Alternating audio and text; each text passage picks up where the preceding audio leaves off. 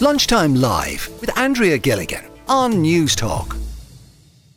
We have decided all this week to look at the cost of being single in Ireland, because I'm single and we chat about price hikes and the cost of living an awful lot, but I can tell you it's a hell of a lot higher when you're doing it alone. So we want to talk about the impact of that on people, whether it's renting, trying to save for a house deposit, paying your mortgage, paying your bills. And we're going to talk about the fun stuff too over the next couple of days. Maybe it's the thrill of a solo holiday or the joy of getting into bed by yourself, the increasing cost of bills as well. Whatever you want to talk about, from the single view, I want to hear about it on the show this week. You can drop me an email, lunchtimelive@newstalk.com.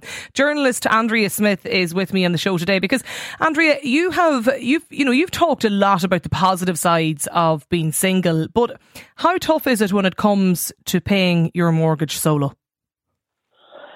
Andrea, it is very hard. I mean, I nearly lost my house. My mortgage has just ended in the last 2 years, amazingly. But for the 20 years before that, it was a struggle. You know, I was in court twice for the repossession of my house and was very lucky in that, you know, I saved it in the end. But the thing is that now I'm in my 50s, right? I'm in the age bracket 45 to 54. And according to the last census, 22.5% of women that age are single.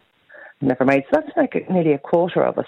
But yet there doesn't seem to be many kind of breaks that we're given, you know, in terms of, you know, paying bills. When you're doing everything by yourself, it is hard, you know. I'm sure you know yourself, it's tough. Well, absolutely. I mean, I made the point a little earlier that I watch the budget, you know, with anticipation every year that maybe there might be something in the budget this year. And look, don't get me wrong, I do not at all begrudge families, you know, getting any help or support. But like, it's very rare there's many announcements for the 20-odd% there that you just mentioned, Andrea. Never. I mean, you know, there was, you know, the family income supplement, for example, that's now called the working family payment. You know, that is just if you have children. Everything seems to be kind of geared towards if you have a family. Or, you know, things that kind of used to annoy me over the years where, like friends of mine, for example, when they had children, they took, you know, a couple of years of a career break, but they could hand their tax supplements or their tax credits over to their partner. You know, nobody ever gives us anything. There's nothing that we can do. It's purely up to you, I think, when, you know, and when you think about it, I mean, when you have a property, if you're lucky enough to have a mortgage and you've managed to secure one and you have a property. And that is, that is in today, by today's standards, you know, like it's a huge achievement. And it's actually a bigger achievement doing it alone. Absolutely. Because heat, light, insurance, property maintenance, all those things, they all cost the same. You know, whether you have one person or four in the house, you're going to have one kettle, one toaster.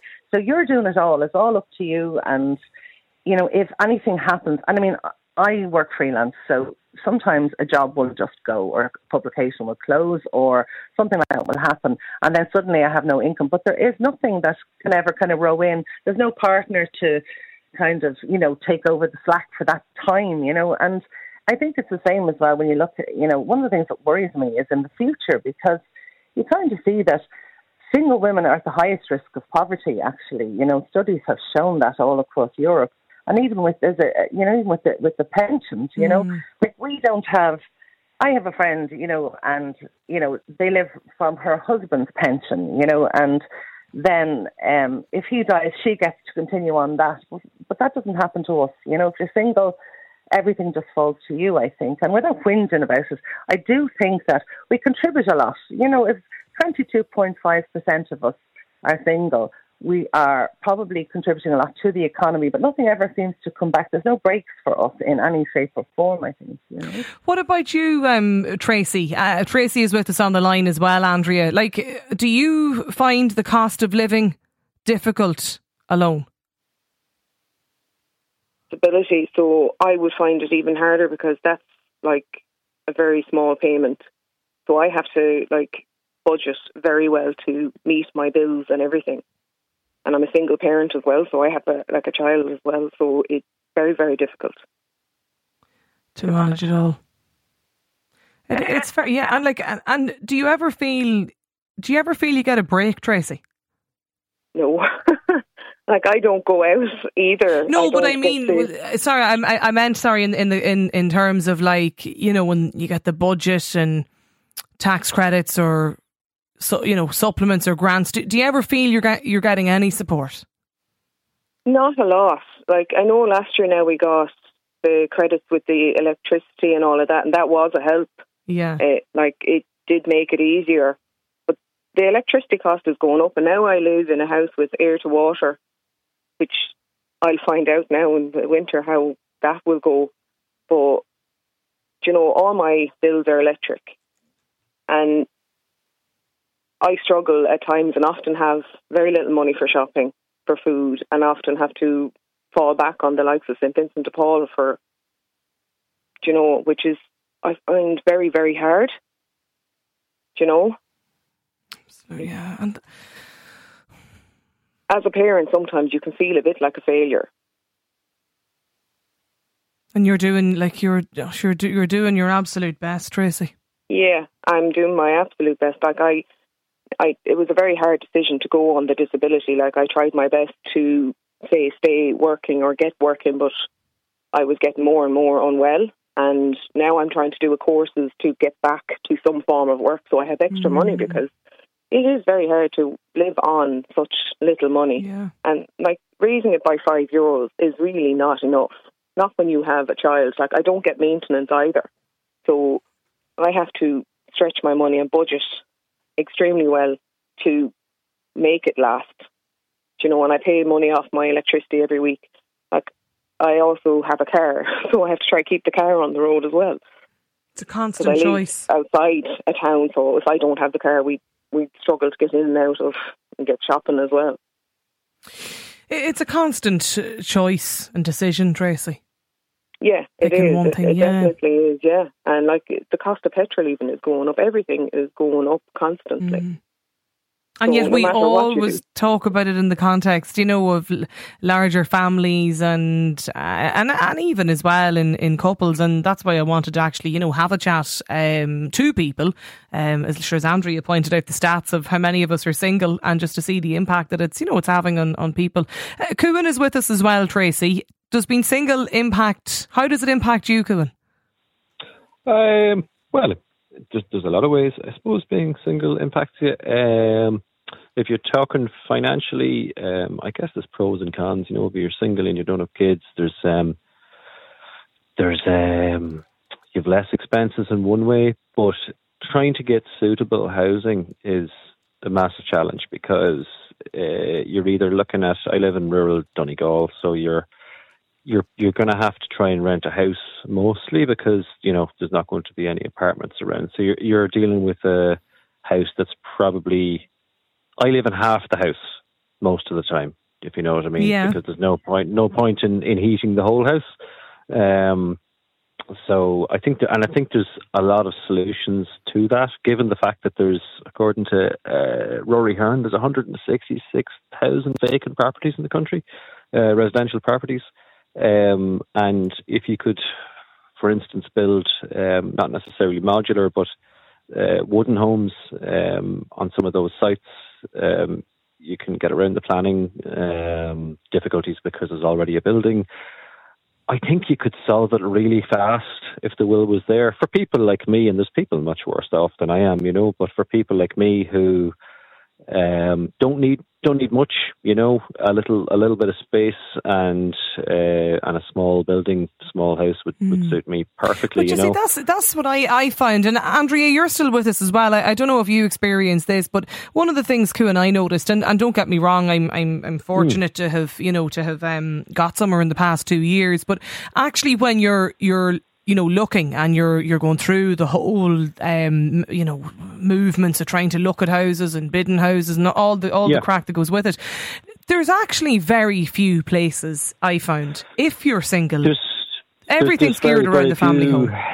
Yeah, there's that, and there's that grant that's around now, which is I think up to 70,000 for renovating a home. But the bother with that is there's nowhere to renovate, because the houses aren't selling, and they're not for sale, I mean. And like around where I am, say within a 10-kilometre radius, there's probably 30 or 40 derelict houses.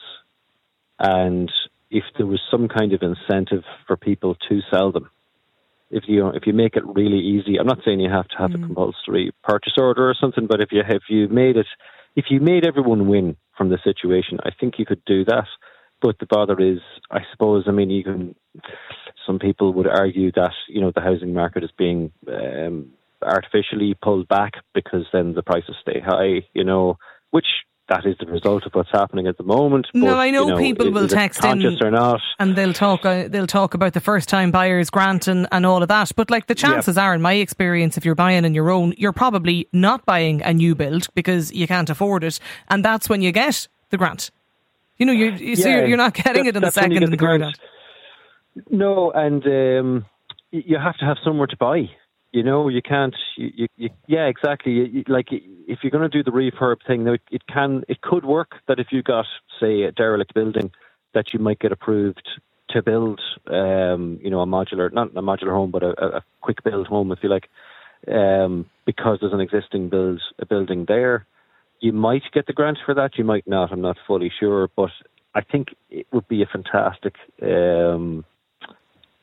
It would be a fantastic solution. Now, I don't know if you've heard of Rory Ahern, but he has several solutions to the housing problem. And I think, to be honest, with the cost of living, housing is really a big part of the root of it, because it's keeping everything artificially high. Because basically, once everything goes up, mortgages and people's loans, if you have a business loan on a building, everything's getting pushed up because of that. So some of the texts in on this, it's difficult on OAPs as well. When you're widowed, half your income is gone. The living alone allowance is very small. The only difference is your budget is spending a little less on food. Niamh in Castlebar says 100% the cost of living is awful for single women. We need to campaign for some more breaks, supplements and tax cuts.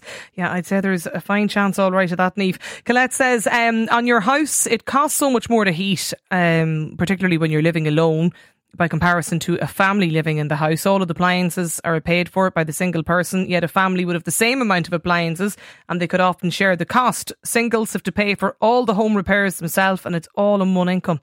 We all need a kitchen, living room, dining room, bathroom, bedroom, etc. They all have to be furnished and heated as well. What about you, Tom? How has the cost of living impacted you? Realistically, listen to what they're saying. It's impacted very hardly. The situation is the same as what everyone else is describing. It's just it's not always what it's cracked up to be. A lot of people don't understand that the cost of it is actually impacting us. If you're single, it's becoming so expensive. It's becoming to the point where what's the point in actually staying here? Are you renting, Tom, or? Yeah, currently, yeah. I'll tell you, I'm just going to reconnect you to Tom there if you don't mind. If a text in from Aoife who says, I'm single and childless and listen to all the benefits that the jobless and those with children get. There's never nothing, no benefit whatsoever to not leaning on society, according to Aoife.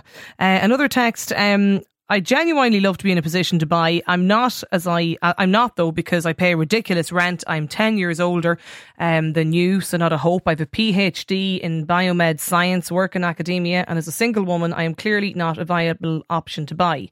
I have saved, I have a great credit rating, but I cannot even afford a modest dwelling. According to Aoife. 087 1400 106 is the WhatsApp number. Andrea, is it going to change?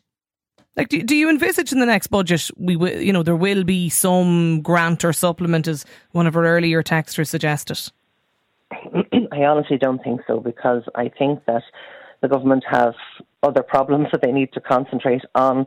I don't think we're an attractive proposition, because when it comes to OAPs, when it comes to children, the heartstrings tug, Yeah. And I think when it comes to singletons, people think we're just off living the high life, They think we're out, we're, having sex all around us, we've nobody to account to answer for it. So I think that, nobody is feeling sorry for us. So nobody really understands that there are challenges to being single. And we're talking purely financially here, obviously, that there are huge challenges financially. Now, what that chap Poon was saying, about modular housing, I do think that, when I went for my house, it was a 3-bed semi-detached in an estate, and I bought it 22 years ago. But actually, I would have loved looking back on it, because I thought at that time maybe I'd get married and have children, but looking back on it, I would have loved to buy some sort of smaller little dwelling. I wish there was kind of a community for singletons, where we could, like a little village. Like a commune or something. Yeah. Don't know about that. Where we could live in with, like, smaller dwellings, but, everything there, and kind of, but nobody'd ever think of that, but somebody out there needs to, that, and where the accommodation was affordable if you're trying to get on the, the mortgage ladder, that you could do that. Tom, I think you're back. You just wanted to make a brief point. Yeah, sorry for that. Just caught in the wind there. Essentially, like, it is very, very expensive for people when they're single. I remember when I was going back and I was training for my job, and I went into the bank and I said, look, there's a house there for sale. I would like to buy it. I have a certain amount. And she said, no, you're not acceptable. You'd need two years more savings or something else, she said, because you're single. And the woman behind the counter basically said to me, would you not get yourself a girlfriend? And I said, I want to buy a house. I said, I don't have problems. I said, maybe she was offering. I have enough problems, I said, when I start renovating the house, I said.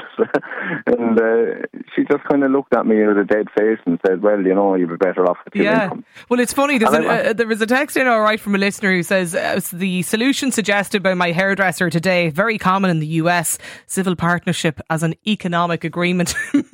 maybe that's the solution, Tom, to our problems then. Lunchtime Live with Andrea Gilligan. Weekdays at midday on News Talk.